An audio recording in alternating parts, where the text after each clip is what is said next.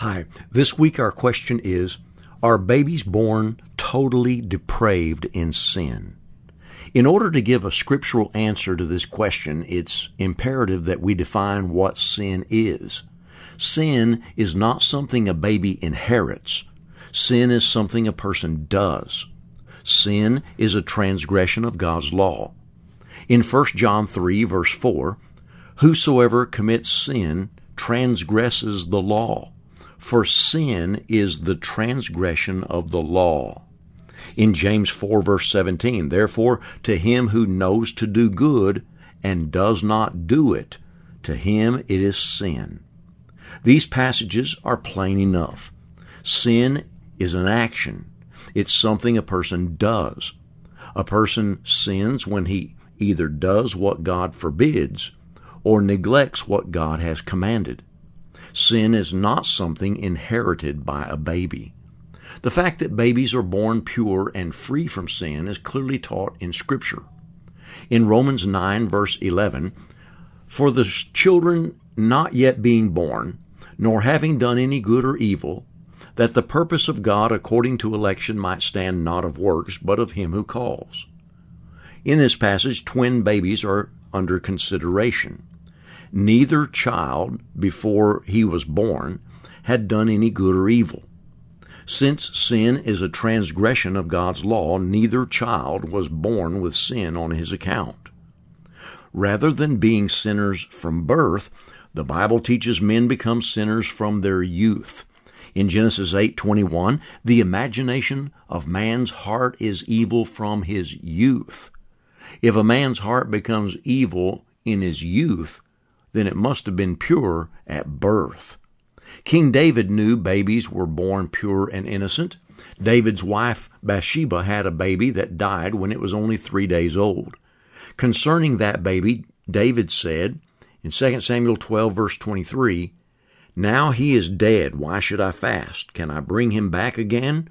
I shall go to him, but he shall not return to me. David said eventually he would go to the same place the baby went. Now, David was a saved man. When he died, he went to heaven. If David went to the same place his baby son went, then the baby went to heaven too. Neither the baby nor David could go to heaven if they were sinners. David was a forgiven man. The baby was pure and innocent from birth. How can it be that a baby with sinful parents could be born free from sin?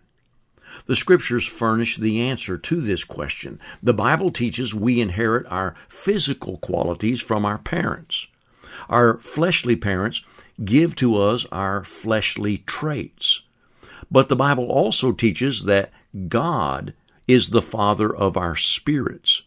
In Ecclesiastes 12, verse 7, the Spirit will return to God who gave it. In Acts 17:28, we are God's offspring.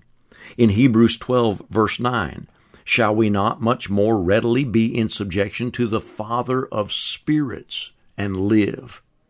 Since our spirits come from God rather than our physical parents, we are not born with sin. We are not depraved unless God is depraved, and of course, he is completely pure and righteous. When Jesus was on earth, he taught children were not depraved because he taught men must become like children in order to enter into the kingdom of heaven.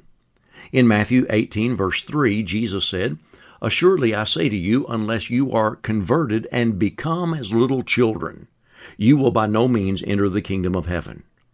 How could Jesus have used little children as examples for the kingdom of heaven if little children are totally depraved from birth?